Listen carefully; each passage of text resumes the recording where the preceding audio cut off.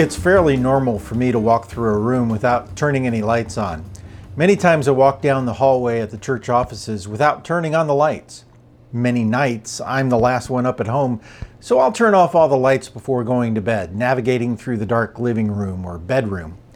And many days I'll be alone in the main campus and I'll walk through the auditorium and go up and down the bleacher steps, all without turning the lights on.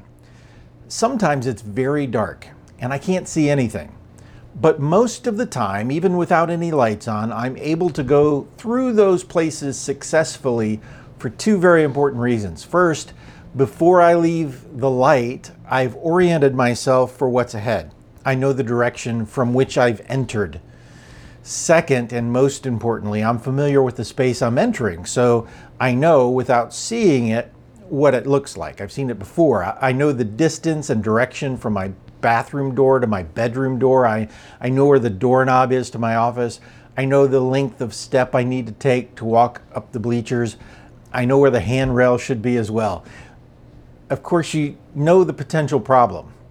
What if something isn't where it's supposed to be? What if someone has moved the furniture? What if there's a hazard in the way and I don't know about it? There have been a few times when I wasn't headed the direction I thought I was. So instead of ending up at the door, I ended up at the wall. And there have been times when something was in my way that I didn't remember or didn't know was in my way. That's why I say most of the time I've successfully gone through those dark places. And let me tell you, the unsuccessful times can hurt. Spiritually speaking, it is impossible to navigate in the dark. It is impossible for two reasons. First, if you've never been in the light, you have never had the opportunity to orient yourself for what's ahead.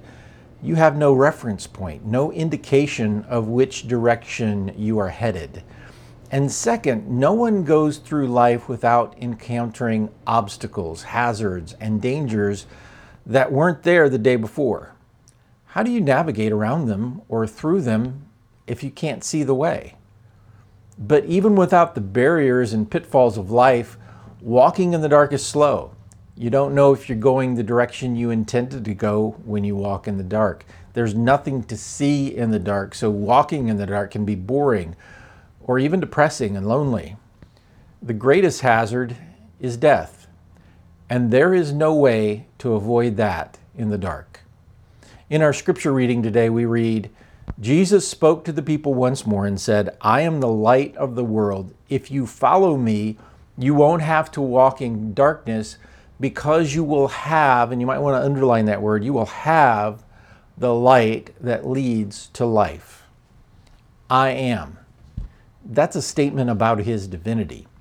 In the beginning, at creation, Jesus already existed. As John has already told us at the beginning of his gospel, he was with God and he was God. And the very first word that he spoke when he created everything was this one, light. So when we follow Jesus, that is when we live our life fully and continually in his presence, since he is the light, then we do not have to walk in the dark because we will have the light that leads to life. How liberating is that?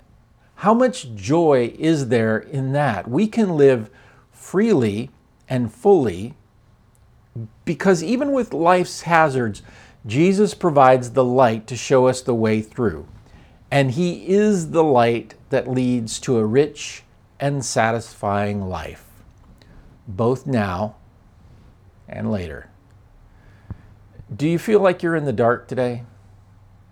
Then follow him. Seek his presence. Open your heart to hear his voice and walk in the light he gives you today. And as always, keep the faith.